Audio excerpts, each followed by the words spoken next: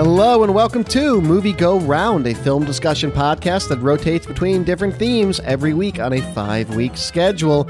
This week's theme is Future Classics.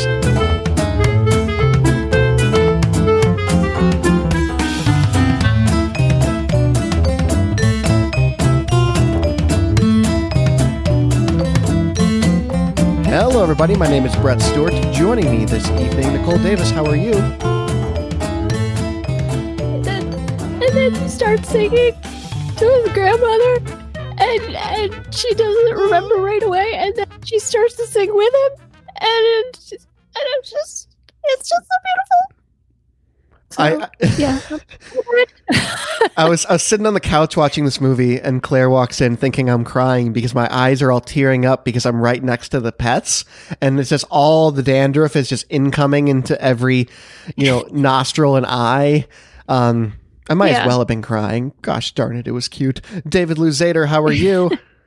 And then he starts singing. His grandmother starts remembering. I'm good. I also likewise cried at this film, which usually doesn't happen for me watching a movie. I typically got to get surprised by emotions, but this movie, dang it, it just gets in there.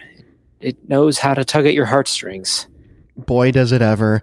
Well, before we talk about shell. Yeah, for sure. Before we talk about this film, however, I do want to announce next week's movie. It's an around the world pick. It can't be a film made in the United States. It's Nicole's opportunity to pick. Nicole, what are we going to be watching? Yeah. Okay, guys, I got one word for you about next week's movie. One word. Are you ready? Werebear.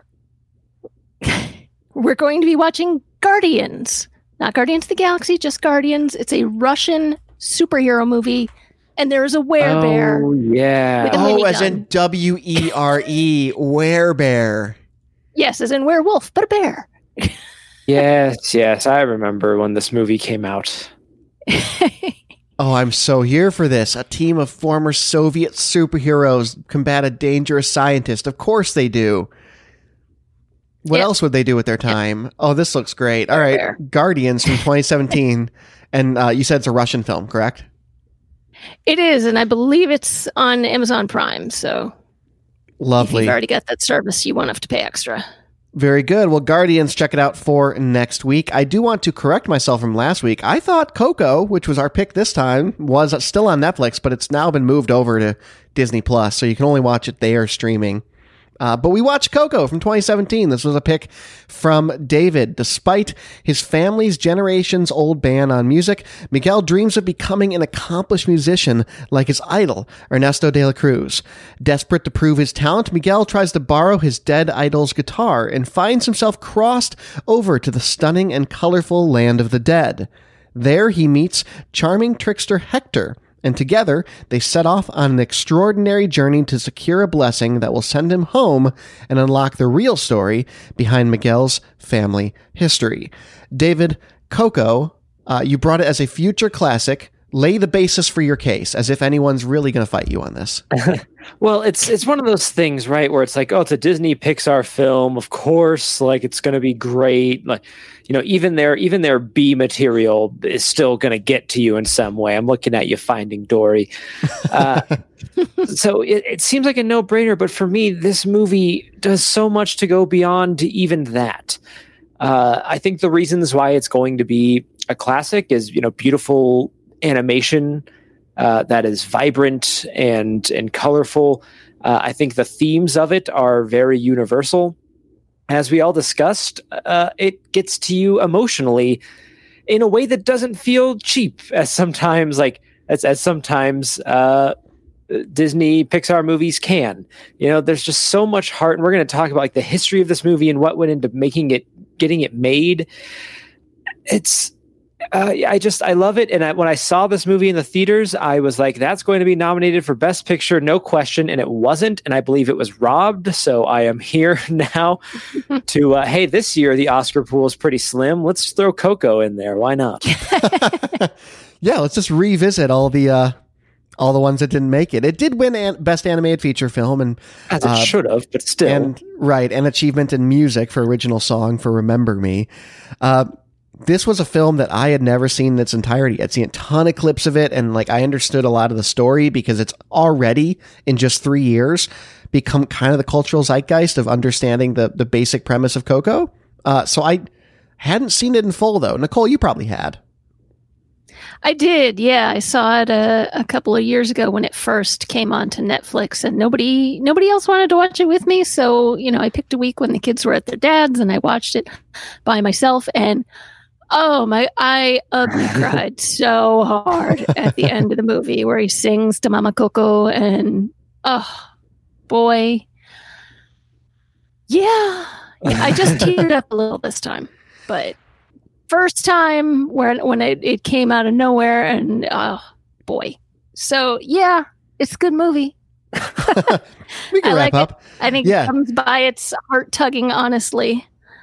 For sure. And David, you mentioned of course it's a Pixar movie. It's going to be a future classic in some capacity. And that kind of reminds me of a comment you made when we watched The Last Jedi, when I brought that as a future classic, which was it's by the nature of being a Star Wars movie, it is in some form a classic, right? Like Pixar movies are so highly lauded and regarded, and by and large take a pretty long time to come out. They've only made 15 movies, maybe less, a little more. I don't know. So by its own nature, it is destined to have some sort of, special status amongst animated film. But this seemed to transcend that in so many ways. I totally agree with you. I was so absolutely blown away by this film. And I think the best way to start talking about it is just build from the ground up and talk a little bit about how it was received, how it was made, and then we can talk more about the film. And Nicole, you made the comment that, the success of this movie is a little remarkable given America's mostly death-phobic culture. This is a movie all about Dia de los Muertos and the Land of the Dead. Mm-hmm. Yeah. And I mean, this is a country where some of your older relatives will actually, whisper that's Aunt Hilda. She has cancer.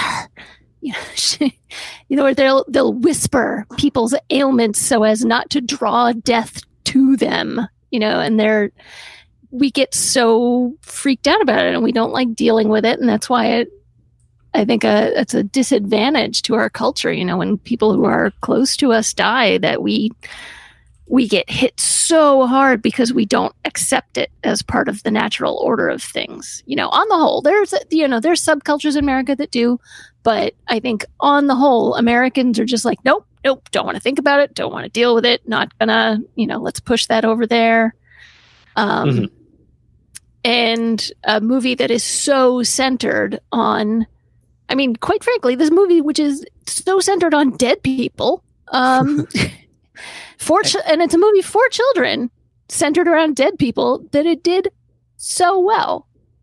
Well, I think it didn't do as well as some of the, like Toy Story, but it did quite well. Yeah, it made under $1 billion and only made $800 million. Poor Pixar. How will they ever survive? Yeah. It probably won't be a franchise movie, which thank God it won't. Yeah. But no, I get what you're saying, but I want to hit on the point of this is a kids movie, and for a kids movie, I think it does that thing, that one thing that'll make it kind of transcend, and another reason that I'm pulling it as a classic is okay, yeah, this is it's a family movie. We know little kids are going to be watching this, but we're not going to pull punches. There is a murder on screen. You have skeletons walking around, and you see the pores and the bones. I could talk for hours about the level of detail, and we will at some point in the design. But it doesn't pull those punches. Talking about death, and I think that is beautiful, and maybe kind of that's part of the reason for its success is it creates this kind of a little bit of a safe space for us to talk about death in a way, and the people that we miss and remember. And even if we don't very often as a culture talk about it out loud, we all have these feelings, right, of not wanting to be forgotten, of not wanting to forget. And it's yeah, like I said, the themes are universal, even if it is very culturally a movie about Mexico. Yeah, I attached this quote that I think speaks to what you're saying, David, to a different discussion topic of ours, aptly titled Can of Worms #1. We'll get to that at the very end of the show. But I think it actually is more apt here. This is from Reggie Ugwu.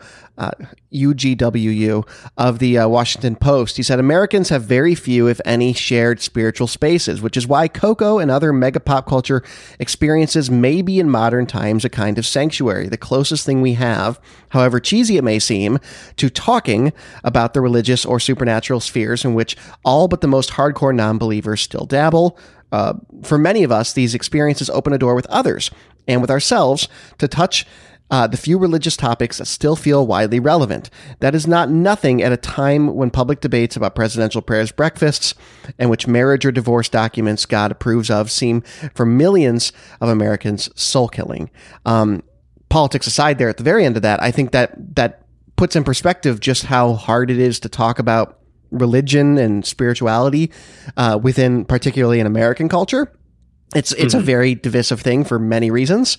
And Coco kind of opens that door in a light way, right? But it does. It makes that safe space sanctuary theater where you can all go to the movies and at least, experience the same story about remembering those who have died and what that means to you spiritually, which is, what this is all about in this movie.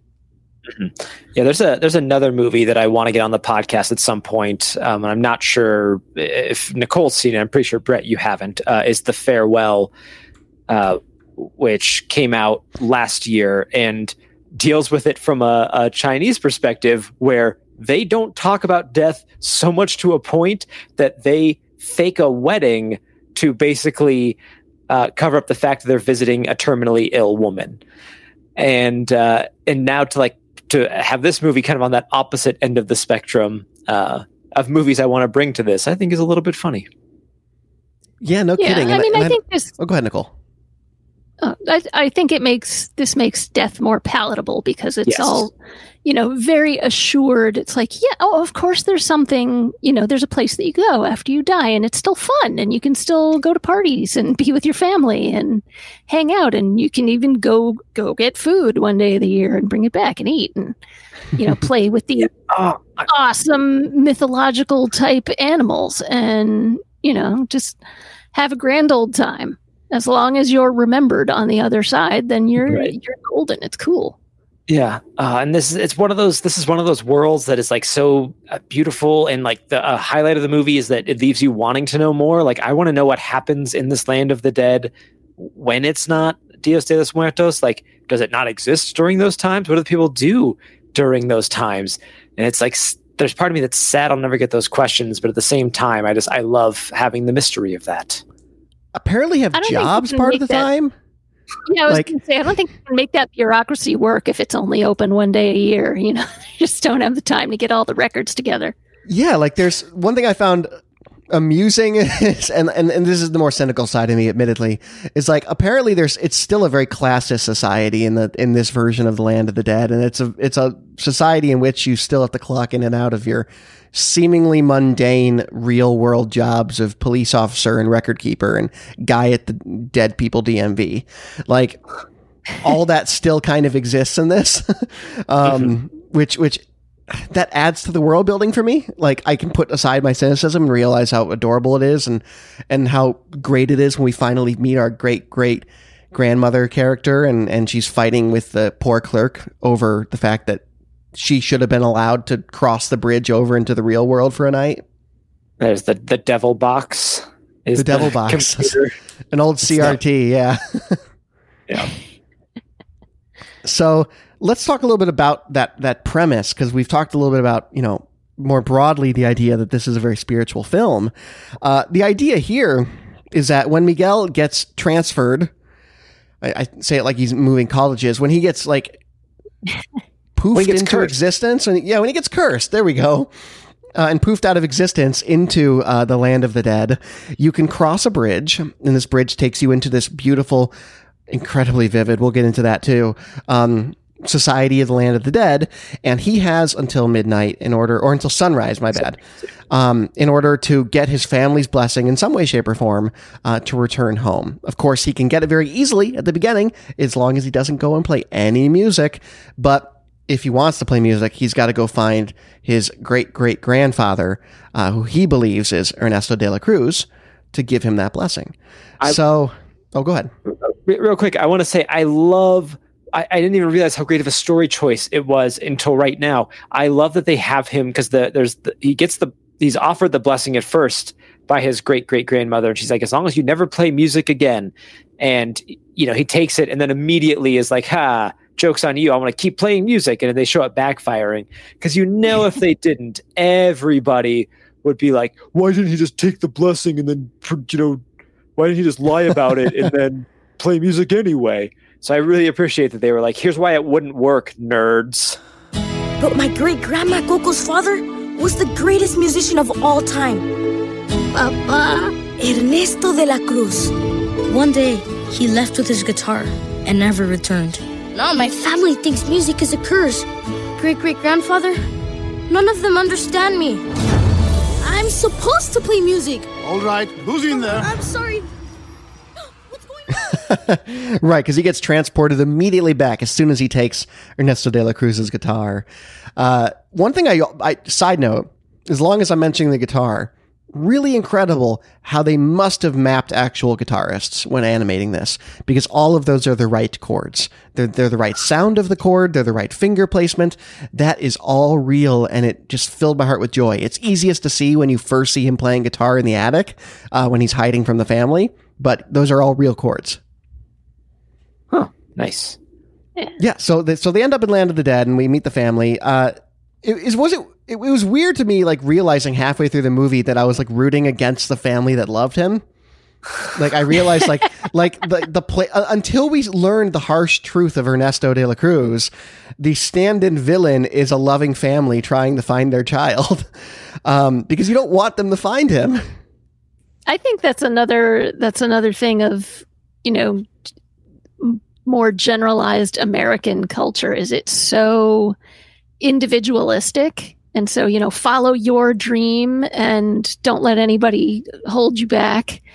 That takes precedence over what your family wants for you, even if they adore you and only want the best for you and want to take care of you and teach you a trade and, be there for you. We're seeing. Yeah, we're just like, no, he's got a dream. He's going to go follow it. Let's go, Miguel.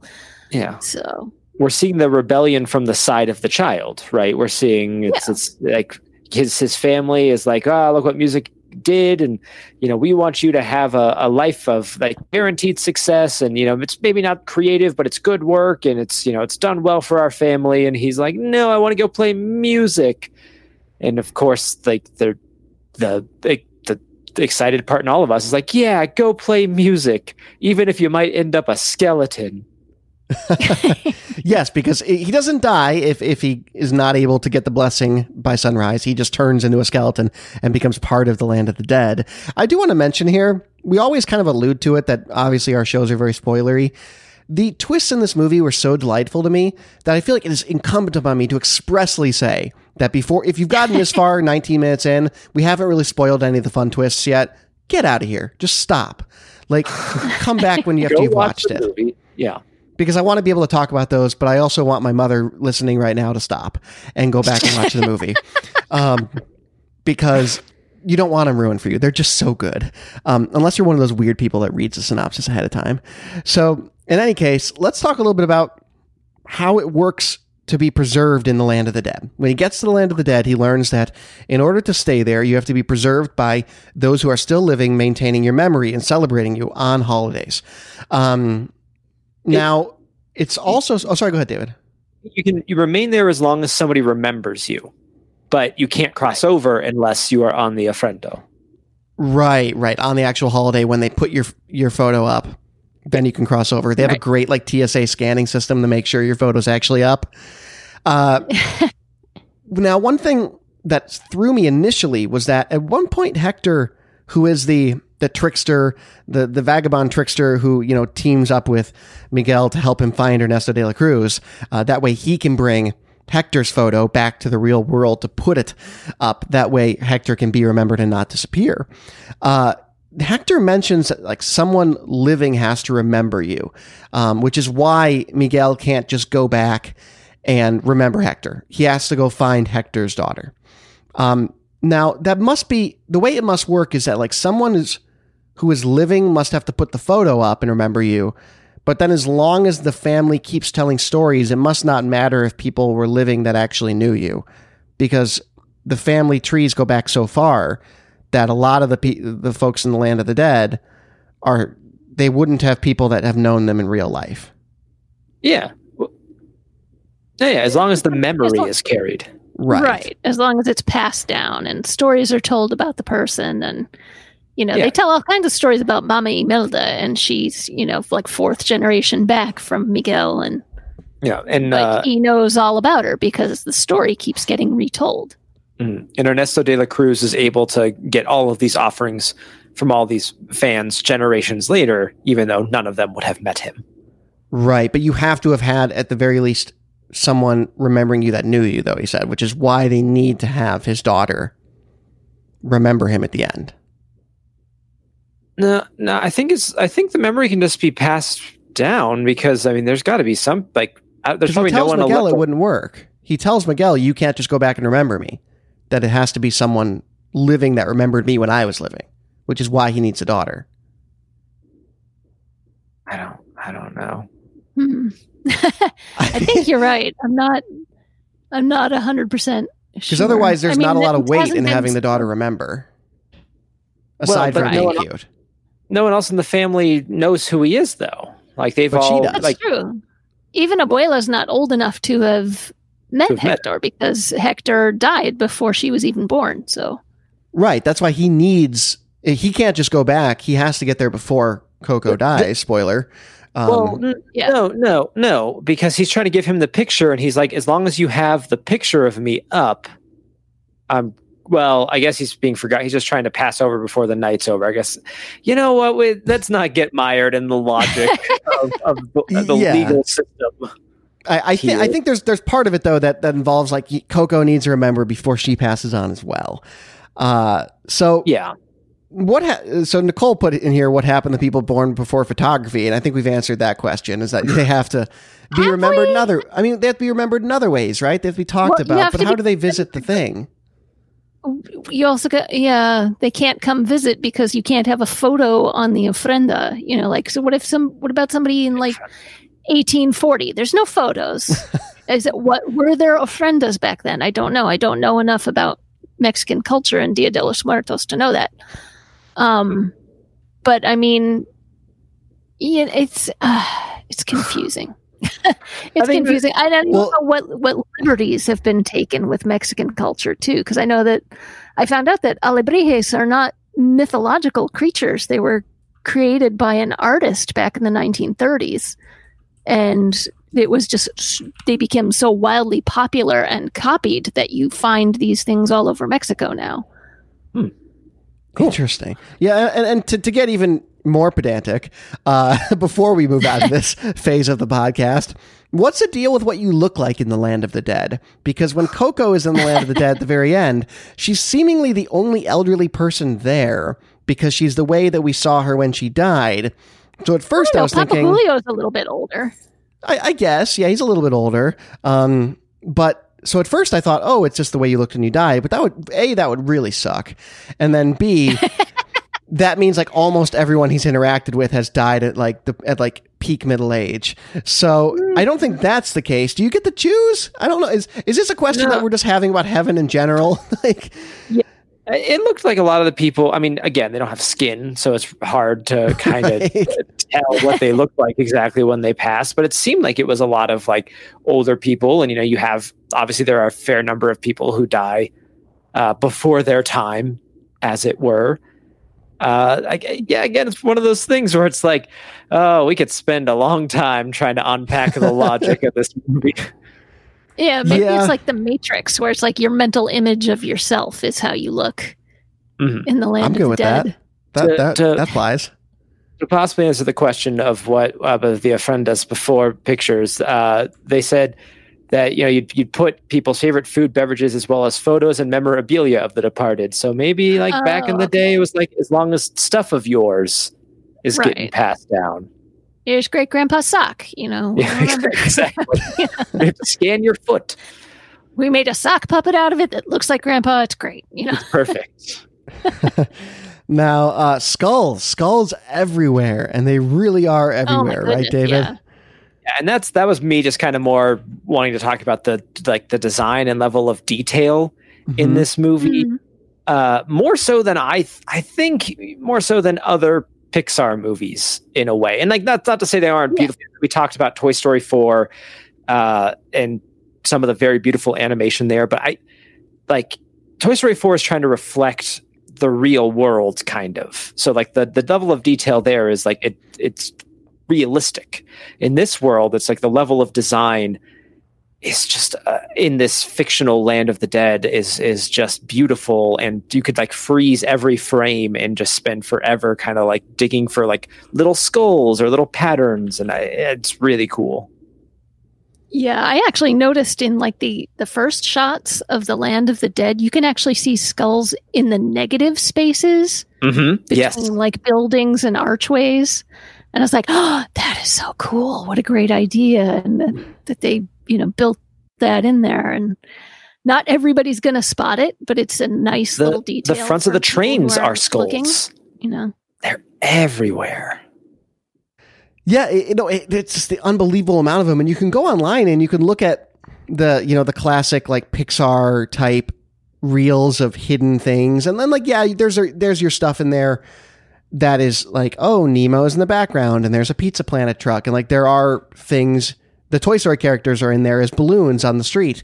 Like there are those classic Pixar Easter eggs, but in the design, when you look at all these frames, like everything from like the gates at the entrance to the Land of the Dead have tiny little skulls in the wrought iron. The windows at the like DMV type building have like the artwork of the windows and the panes is in the shape of skulls, and they're all like that sugar skull shape, or what calaveras, I believe they're called. Disney didn't do the whole like hide a Mickey Mouse ear type thing in this movie, which I appreciated. They instead opted for that. Yeah, and getting down even more, like on what I was talking about, like on the skeletons themselves, like the pores in the bones, there's so many of them, and it's like it should be creepy and unsettling, and it kind of is the longer you stare at it. But again, like that level of detail, like they don't look waxy, and there's so much that went into the design of the skeletons, and actually how difficult it was, because skeletons don't have muscles. So from an animation perspective, it's really hard to figure out how do we make them move, and then how do we make them emote, and some really interesting challenges. I love the shot when Miguel is walking down the street with Hector, and he's trying to walk like a weird, like limp zombie. He's like, oh, I'm just trying to walk like a skeleton. And Hector's like, no, we don't walk like that. Continues to walk just like that. Yeah, the animation is beautiful. And not just on behalf of all the skeletons, and we see skeletons of all shapes and sizes. But of these spirit animals of sort, they're not, what are they called? Spiritual guides or... Okay. And they come in all shapes and sizes. Some are as simple as a dog. Others are a dragon cat. I think. Yeah, she's like a flying mountain lion. Pepita, she's awesome. Yeah. Yeah. Can we just have love that like all of them look like they came off of like a late 70s blacklight poster. Oh yeah. Can we just have a moment of appreciation for Dante? Which, if we had been pre-100 episodes, the list I wrote on our website of the top 5 movie doggos, he would have been in contention for number 1. He would have given Seeing Eye Bitch a run for her money, because what a great dog.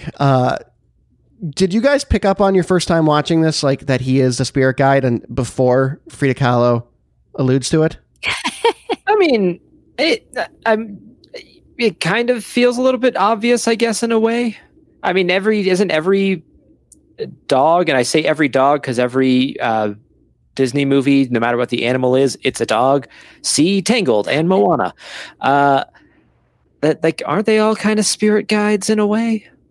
Well, I mean, this one is named Dante, and he helps take Miguel through the underworld. So, it's like, or it takes him through the land of the dead.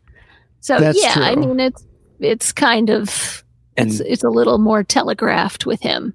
And we find out quite literally that he is one with his little wings. Yeah, No, little wings. I kind of saw it as like a blessing that Dante got, that he received in the land of the dead for like being such a good boy. Yeah, I think so too. Yeah, I mean, but he's also allowed to. It seems like he's allowed to jump back and forth because we see Dante at the very end. So he becomes finally the family dog, even though the abuela says, do not befriend street dogs because they will latch onto you forever. So, and sure enough, it seems like Dante has done that. He's so delightfully stupid. And I think that's what I love about him is he's just the most dopey movie dog I've ever seen. All the way to the point where he just can't fit his tongue in his mouth. And it just made me very, very happy. Let's talk a little bit more about the culture in this movie and the process Pixar went through, because I don't want to say it's uncharacteristic, but it is definitely something that they themselves have expressed as a lot more than what they would normally do with a movie to delve into the culture that they're portraying. They took, many more visits to Mexico to immerse themselves in this culture than they typically would have. They included pre-screenings that Pixar historically will never do in order to have actual Hispanic audiences and like cultural authorities from different Hispanic organizations and different places like that give feedback on what felt. Did anything feel crass? Was anything not correct? Was anything missing the mark? And they seem to have listened to that more closely than a lot of studios take the time to do. Yeah. I think it's easy to be like Disney, the big soulless, gonna buy up all your childhood and sell it back to you, which like there's an element of truth to that. Absolutely. But there's also an element of the people who are making these movies are people who care very much about the stories they tell. This story was conceptualized by Lee Unkrich, I believe. I hope that's how I pronounce his name. Unkrich. I don't know. Hit me up if I get it wrong. Him, not you random listeners. Originally, it was going to be about an American child learning about Mexican heritage while dealing with the death of his mother. And they realized, like, ooh, this is the wrong approach to this. Like, we are dealing with a whole culture, like a real culture. So it's like, let's, apparently for him, it was like a lot of anxiety because he felt like all this responsibility now. Like, I'm going to tell the story, I got to tell it correctly. And then went about trying to find the way to tell that correctly. And there's I think Disney does see a power too, and also money to be made in getting it right. Because they, Mexico is a market that they can also sell this movie to. And if they sold it incorrectly, they aren't going to see the movie. Yeah, 23% as of the time of this movie being made, of American moviegoers identify as Hispanic. So one thing I noticed was a quote from Alex Nojales, who is an unpaid advisor on Coco, and he's also the president and chief executive of the National Hispanic Media Coalition. He said the movie is a departure, but it's also a departure without making a big deal out of it. They're just representing who we are. And I think that it would have made it maybe more in his eyes a big deal out of it if you had to have the white American kid waltz through and say, and this is what this is, and this is what this is, because you don't always need that like eye of the non-native viewer to come through and hold your hand. Like, you can just let it be in this culture the way it is. And I think that might be part of what he's getting at, is that this movie doesn't dumb down that culture for you under the pretense that you don't know what it is. It just thrives in it instead. Mm-hmm. Yeah. It's good. It's good. And I think they carried that on into Moana, where they really, delved into Polynesian culture and made sure that they consulted with a lot of people. And one of the people who helped write the score and the music for it is a Polynesian music artist. And, so there's there's a very interesting video. There's a great YouTube channel I like called Defunct Land, which looks into theme parks and theme park rides that might not be around anymore, and tells the stories behind them. And he has a really great one about Disney's America, which is a park that never came to be, which was going to be kind of in the Washington, D.C., Northern Virginia area. And it was not going to be so much like an amusement park with rides and stuff, but was going to be a little more historical and educational. And there's a shift in when they were making it where they realized like they were getting a bunch of they got a bunch of pushback from the people in the area, like to the point where it ended up not happening and all these other reasons. But there came a point in development where there was somebody who was really, telling them, like, if you're going to tell the story of America, like, don't wash it and make it clean. Like, if you're going to tell the story of America, talk about slavery, talk about racism, to the point where they were like, okay, can you help us with that? If that's that important, like, can you help us with that? And he, like, sort of in the same way that this cultural board came on board, like he started to help them. Interesting. Yeah. I love that about this movie. It really endeared it to me that they took so much effort into caring about that sort of stuff. I also do want to call out, because the director himself has talked about this at length, or I'm sorry, the writer, Unkrich. He has a quote, and I won't dive into it. I know it's political. But he does say, that it's painful for me and a lot of people that there have been so much negativity in the world, specifically and unfairly having to do with Mexico. We're just honored and grateful that we can bring something positive and hopeful into the world and maybe do its own part to dissolve and erode some of those barriers that are between us. This was an interview with the New York Times, where he made a point to not name Trump by name, but also make note of the fact that this is a movie coming out in 2017, a year after a very divisive president with a lot of strong opinions on Mexico was elected. Mm-hmm. So whatever your thoughts are on that, like there's build a wall hostility for lack of a better way to describe it. And this movie really tackles some of that head on, I think, in a beautiful way. Yeah. So this was the first ever nine-figure budget with an all-Latino cast. We didn't talk about that as well. Like, as long as we're talking about how they were working really hard to get it right, they did an awesome job casting actual Latino actors. Yeah. I think the only non-Latino is John Ratzenberger, in that I think they can get a pass on because that's like a tradition for them. He has Pixar, one line. Yeah, for Pixar is like, but for every other role, they made sure they got actual Latino people in it, and that's awesome. It's cool. Do you guys think that looking to the smallest?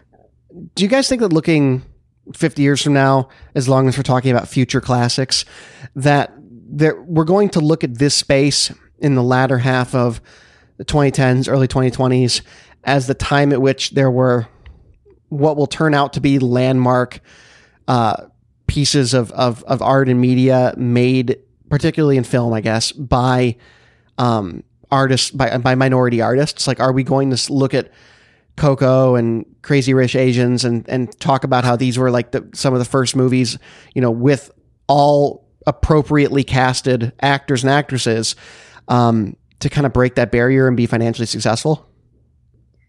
I think the second part is the bigger barrier that's been crossed recently. I mean, there have been movies made that have had all Hispanic casts or all Asian casts and released in America. It's just nobody saw them, because right. They didn't get big budgets, they didn't get big marketing pushes, and so it just, I mean, there are some remarkable movies already out there with all Hispanic casts, all Latinx cast, but this one was the first one to get a mega budget and a huge marketing, and I'm really glad that it did. It's not soon enough, but I'm glad that the ball is rolling now, and I think we should, encourage corporations like Disney to keep it rolling.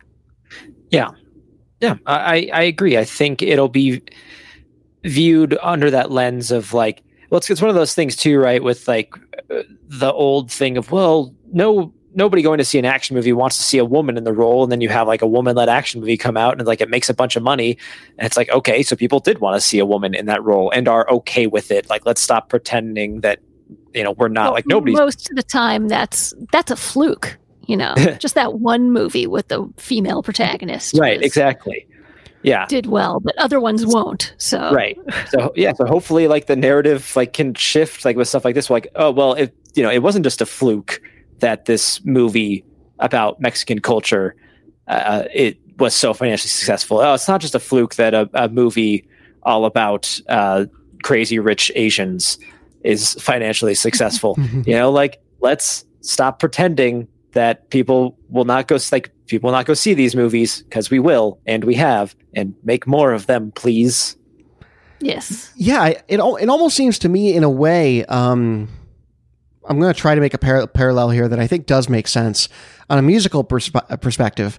You have particularly the 50s, really the 40s, 50s, and half of the 60s, where any black artist in the U.S. in particular putting out what should rightly be justified as like rock and roll, like Chuck Berry, for example, is relegated instead to R&B charts, rhythm and blues charts, right? Like, because they could never be on the pop charts or the rock and roll charts, because that was all the white artists. That was all the, the white artists that were largely copying their songs, either verbatim as covers or, copying their ideas. And there finally became a point, in part because people who had the privilege, like, the Rolling Stones bringing out Howling Wolf and Muddy Waters, they had that privilege to open up that door and say, no, please listen to where we got it from. We're not stealing this. We are inspired by that. And they had the opportunity to then have people like Muddy Waters and Howling Wolf finally on some of those radio stations, as they so deserve to be. I see kind of a parallel to that with movies now, where you do have people looking backward and saying, yeah, but this has been happening all along, and we haven't paid enough attention to it until now. So please do. And I'm going to use my point of perspective as a voice of authority and privilege to point back to that and say, this is why you should look at that. That seems to be happening in some small degree in film. Yeah.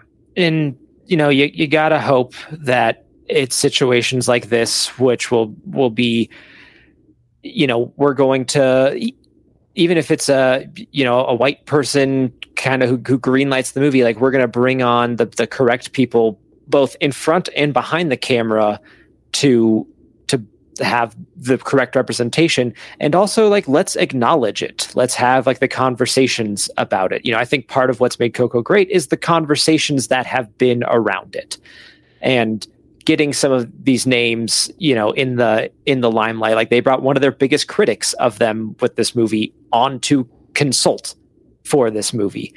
And that stuff's great and important. But like you said, it's also from like, now Disney, keep doing that, but make sure that we know the names of these people. Like, they're being promoted along with the film. Exactly. Because it can't just be like, look at me, head honcho white guy always hiring minorities because you'll clap for me, and that's the thing that you want me to do. You have to, you have to reach a place where minorities are also in a position of power within that industry, similarly to anyone else. So I don't know. I feel like there's a sea change there in film right now with some of these films, and maybe part of that is even something like Parasite winning Best Picture, which is kind of thought to be a dark horse choice.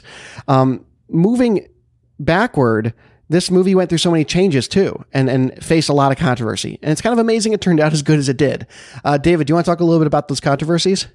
The biggest controversy is Disney was trying to copyright the phrase Dios de los Muertos for merchandising purposes. And people were not happy about that, rightfully so. Yeah. And there was also like this movie was in production. That's kind of like the biggest one. There wasn't a whole lot more around that, aside from them being like, "Ooh, we hear you. We're not going to do that." But the movie was in production from 2011 to 2017, and there was like all this different stuff that was going to happen. Like some of the family members were going to sing instead of talk. Like it got a little bit weird in some of the production stuff. So for it to have gone through however many rewrites and changes, and them showing it to people and being like, hey, how can we fix this to get this cohesive product that it is? Because you have something like The Good Dinosaur, which is kind of like two separate movies mashed together because it went through so many changes, that I'm glad we got this. Yeah, to open up... do you have something, Nicole? No. But to open up one of your can of worms, because I think now is an appropriate time, one of your can of worms discussions was La Chancla, is that correct? Oh, yeah. One of the can of worms that I put in our docket is a set part of Mexican and Mexican-American culture, which is La Chancla. And La Chancla is the flip-flop. It's the shoe that Abuela whips off her foot to whack, her son-in-law with, or throw at the guy on the street who, joked with her, and where she chucks it at him, and he's like, "Yeah, and you understand that now. Now go get my shoe," And she makes him go get it. And apparently this is, I did a little bit of digging, and there's starting to be ambiguous feeling about it. La Chancla is a. You muted yourself, Nicole. Oh, she is muted. She is muted. Yes. Oh, sure. Now it works. All right. You started as La Chancla is, and then it got. Oh God. Okay. So all the way back at the very beginning of that. Oh no, we heard like the flip flop thing, like a couple seconds ago. Okay. You said La Chancla is, and then it got. Oh, La Chancla is a, still to this day, and has been for a while, a popular form of disciplining children. Is, mom or grandma will whip the shoe off her feet and whack you with La Chancla if you get out of line. And this is something that I did a little digging on and a little reading on, because I don't have any experience with that. My mom didn't use any kind of corporal punishment. She didn't have the belt. Yeah, didn't have the belt, didn't have the switch, didn't have the paddle, didn't have La Chancla. So I think I maybe got spanked like once when I was 4, and that's probably it. And so there's starting to be mixed feelings about it. A lot of people who grew up in Hispanic families look back on it as sort of a rite of passage, and they look back on it with amusement, and they're like, "Yep, I turned out great, and now it's funny. And when I was a kid, it wasn't so funny, but now it's hilarious." And there's starting to be some ambiguous feelings where they're saying, "Yeah, when you're a kid, it's really not so funny." And so there's starting to be that turn in Hispanic culture about that, but I don't think it's at a turning point yet. There was a video a few years ago called "The Secret of La Chancla" on YouTube that was very popular, and it's gotten 1 million+ views. And it's kind of funny. I see the humor in it, but it's also based on, whacking children. So the reason I brought it up, because I feel like I don't want this to look like such a weird left turn. The reason I brought it up was because that was one of the controversial elements in the pre-screenings, was that originally Miguel's grandmother was using a wooden spoon and chasing after him. And audiences, that's an Irish thing. Audiences did not take to that. So they had to soften it, which in their eyes was La Chancla. Yeah. Yeah, there was a thing in America too for a time, right? Like the belt, like I mentioned the belt. That was kind of this thing where now like the dialogue around it is so much like, hey, you know what? That's not a super great way to deal with your kids' problems. And it's still a conversation that's being had, but the general feeling on it now is, maybe we should talk to our kids instead of hitting them with something. So it would be interesting, and again, I can't speak to that culture at all. I can't speak to that idea, so I'm not going to. But yeah, I'm curious and you're kind of inspiring me now to go look at what is the dialogue around that in Mexico right now, because that's interesting. Yeah, absolutely. I thought that was interesting, though, that was the more palatable version that they landed on. In lighter things, that stupid Frozen short, and I have actually seen the Frozen short. Another Wait, totally like, we're going to divert here again. Another left turn. David put in our docket, the movie's so great I forgot about the terrible Frozen short that played before it. I had seen this because I remember on Amazon, so I didn't see it. But I remember watching this short on YouTube shortly after because it was so reviled that it was like just a thing that I had to see, and it's bad. So it's not a short. It's 22 minutes long. It is very obviously something that was going to be put on TV. It was Olaf's Stupid Christmas. Who cares what it's called? And it was so long and so bad, and you could tell they just like repurposed it and put it in that eventually they would start listing what times the movie actually started. Like they would be like, all right, here's the time when the movie starts, and then here's what time Coco starts 30 minutes later. And I think like some future productions, like they actually just took it out altogether in the theaters, which those lucky people who waited for that.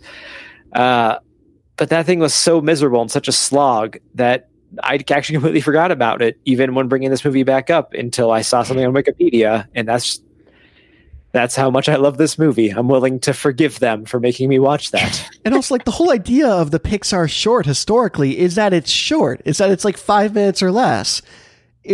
22 minutes. Now, I have seen this in a live setting, in a sense, that was incredibly anticlimactic, and you could feel palpable frustration in the audience. And that was not in a movie theater, because I did not see this in a theater. It was at Disney World when they started playing this on giant screens all over the park as part of the fireworks show. And there's such a palpable distaste for this amongst Disney fans. There's like an audible like, as soon as the Olaf's Frozen Adventure came across the screen. So I knew this was a very hated thing, though I think Olaf's Stupid Christmas is a much better title. Accurate, if you ask me. I also love that apparently when writing it, they had no idea what Frozen 2 would be about. It was purely just a marketing tactic to do something Frozen in the meantime. In any case, we haven't talked about the twists in this movie, and it gets twisty. Did this movie blow your guys' minds the way it did me, or did you see it coming that, spoilers, Hector is Miguel's actual grandfather, the one who wrote all the songs that Ernesto de la Cruz was famous for, because Ernesto de la Cruz murdered him and took his guitar and his songs. Did you guys see that coming the first time? Because that took me totally by surprise. No, I did. Okay. I was surprised at the time. Oh, no, it's just that Hector becomes so close to Miguel in like their adventures, and it's not the kind of character that you necessarily have stick around unless they have a relationship with the main, an important relationship to the main characters. And I don't know, it just seemed, as soon as you discover he's a musician, I'm like, oh, he's he's the real great grandfather. So I mean, yeah, but I was surprised that he was murdered. That was a shock in a Disney movie to have a murder. Yeah, because like they have Ernesto de la Cruz as this, in terms of like career path of Ernesto de la Cruz, kind of like akin to Elvis in the sense that he went from like touring musician to poverty, touring sensation, to like mega sensation, to Vegas show, or in between the Vegas show and the mega sensation, movie theater star, right? Like movie star, all the things that Elvis kind of did, including like unceremoniously dying like during the Vegas stint. My God, watching that thing fall on him, I was like, whoa, did they just do that? In any case, he kills Hector with the same way he kills someone in one of his movies. No, that someone tries to kill him. Oh, someone tries to kill him with the same line. Yeah, it's messed up, and in a movie that's made later, like he didn't have to put that in the movie. He signed his crime. He's a sick puppy. Yeah. Oh, it was made later. Oh, of course it was, because it was the beginning of their career. To our friendship, I would move heaven and earth for you, mi amigo. Salud! You walked me to the train station, but I felt a pain in my stomach. I thought it must have been something I ate. Perhaps it was that chorizo, my friend. Or something I drank. I woke up dead. You poisoned me. You're confusing movies with reality, Hector. Mm. it's just like kind of surprising because, you know, Disney movies, there's always like a parent dies or something. But this one, we watched the guy collapse in the street, which I'd kind of forgotten about. It's like, oh, a little shocking. Right. Yeah, but it did catch me by surprise. And Nicole brings up a good point. Like, yes, it's kind of littered throughout. You learn he's a musician. He worked with Ernesto de la Cruz. I did expect something to be up with La Cruz simply because just the veneer of him as a character that Miguel worships as a pop star was too clean and too obnoxious for him to really be that great. Yeah. And sure enough, he isn't. One of my favorite scenes, however, is like the fancy people, high-end cocktail disco tech pop party that Ernesto de la Cruz hosts every holiday. Oh my God. And the Frida Kahlo presentation. We almost forgot to mention Frida Kahlo in this movie, which is hilarious. It's like all the dancers will come out of the papaya and they're all me. And then they will go crawling up onto the cactus, which is also me. Oh. You know? And they drink of her milk, but it is her tears. And then it was like everything is on fire. And the first time that came up and like it was suddenly on fire on stage in the theater was one of the greatest things I'd ever seen. Yeah, the audience reaction, just sort of nonplussed. They kind of nailed her style. Like, yeah. Oh, so incredibly good. Yeah. So I mean that as we round out our discussion here, that the ending of the movie was just so incredibly fulfilling for me because of this wonderful little twist and all the awesome stuff that came with it. I do want to open up Nicole's other can of worms very briefly because it's super interesting, and we can get emails on it hopefully because. I mean, you're Catholic or grew I was up Catholic. Raised Catholic. Yeah. So how does the Land of the Dead square up against Catholic idea of heaven? Of course, a lot of Hispanic families are Catholic. I did a bunch of reading. Mexico is a very heavily Catholic country. Right. Now, my understanding, as given to me by the Catholic Church in their official statement on the holiday, is that they consider it a more spiritual thing of like, we don't actually believe there's a land of the dead that all these people are coming to visit you from. It's more of just a celebration of life and remembrance, and all the rest is kind of theater. That's the vibe I get from their official statement. How convenient for them. Yeah, we'll go along with it, but you know, with the understanding that, you know, our way is the real thing. You know, that's the real thing that happens after you die. So just so you know. Well, this movie, how would you reconcile it? I guess because there's like the two deaths, which is a really harrowing concept. Kind of based on that phrase, right? Like that you die twice. The first time is when you physically die. The second time is the last time someone speaks your name. And kind of a play on that, but maybe that's where they go after the Land of the Dead when you're forgotten. Yeah, maybe. I guess. Yeah, it's weird that, you know, in the Land of the Dead they call it the final death, and they say no one knows what happens after. You know, they don't say in the Land of the Dead, they don't talk about heaven. They don't say, you know, when we're forgotten, we'll pass on to heaven, but in the meantime we'll, you know, party and enjoy ourselves here in the Land of the Dead. Yeah. I to quote Catholic.com,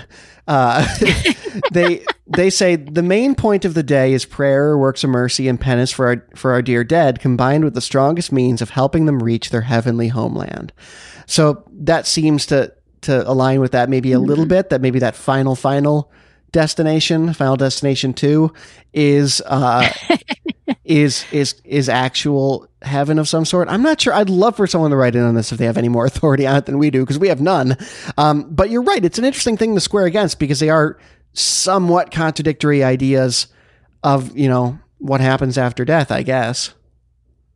Yeah, I mean, Catholicism has a long, Christianity in general has a long history of sort of absorbing pagan traditions and making them, either taking all the power out of them or incorporating them into their celebrations and being like, oh yeah, we came up with this. We've been doing this all along. It's called Christmas. Haven't heard of it? Yeah.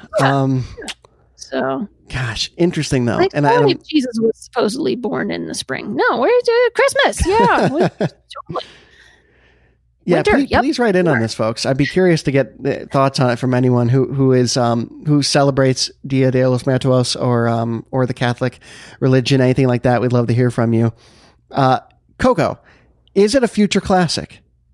Yeah, it was phenomenal. This might be my new favorite Pixar movie. I would go that far, that I loved it that much.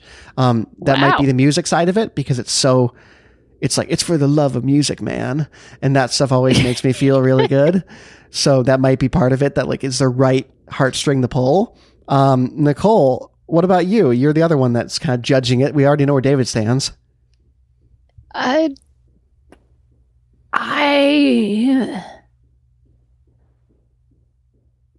think so. I'm not as solid on it. I'm not sure why I'm hesitant about it. Maybe because I don't know how. I don't know. I didn't feel that close to Miguel himself. But the story was fascinating, and I liked his journey, and I liked everything, and it's beautiful visually. And I do think this is going to be a classic film in time. But it made me cry, and not a lot of movies do that anymore as I get, old and jaded and jaded. Yeah, exactly. I feel you. So if it can make me cry, then it's done. It's reached in past all my expectations as a moviegoer.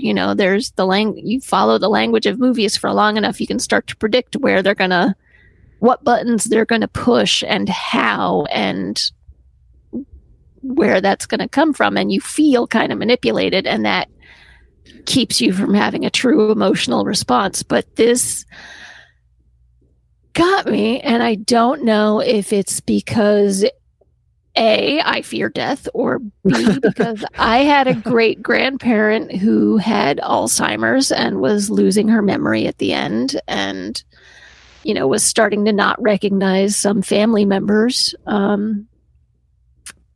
or if it was just a beautiful song sung by this boy who you can tell the boy is crying when he's singing it. And I don't know. It got me, it's effective. Yeah. It's effective and it's beautiful. And I want a pet Pepita, but I'm never going to have one, which makes me sad. I do briefly want to mention, I feel like we're doing this movie a disservice to not, and you alluded to it, is we never really talked about the color. You talked about the visuals there. This is the most colorful animated movie I've ever seen. Like, just the vividness of these incredibly, incredibly bright, like neon colors all over the place throughout the Land of the Dead that are contrasted really starkly with very, very dark sections. It's always night in the Land of the Dead from what we've seen anyway. I guess it's not always night. There's a sunrise, but it's night that he's there. Just that color scheme of the entire movie is stunning. And to my understanding, very true to the colorfulness of the actual day in that culture. I wanted to throw it out there too. It's beautiful. Yeah. Yeah. David, the lighting design in the movie is fantastic. Oh, I know. Such a beautiful movie. David, any closing thoughts on Coco? It is like, see it if you haven't. If you somehow listen to all of this and you still haven't watched and you're still on the fence, I don't know why you would be. Go watch this movie, share it with people. I love this movie so much. Brett, I don't know if it's my favorite Pixar movie, but it's definitely probably in my top 5, maybe top 3. That's how much I love this movie. I'm right there with you. Yeah, and I think you guys know this, and I don't know if I've talked about this at length on Movie Go Round. I know I did on Geek Cinema, but I don't really like animated movies all that much. They've never really appealed to me a ton, and you guys have introduced me to so many wonderful ones that my opinion over the years has changed. Everything from Akira to this to the Hand movie. I'm blanking on the name right now. Lost My Body? I Lost My Body. Yeah, I Lost My Body. You grew up in a decade with like a glut of like bad knockoffy straight to video kind of animation, and it's there's so much both before and after that era, that's since Pixar really kind of got its feet under it and freaking stopped making freaking Cars movies, it's been really hitting it out of the park consistently. So, I mean, yeah, you gotta... I used to think I didn't like horror movies, and then I started seeing the really great ones, and I'm like, oh, okay. Oh, I get it, Yeah. So...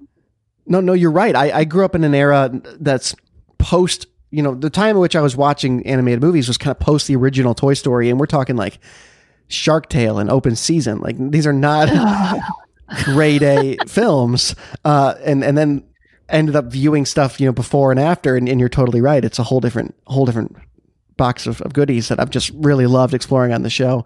But that'll do it for myself, David and Nicole. A reminder, we are watching Guardians next week, a 2017 Russian film. Nicole, where can people find you online?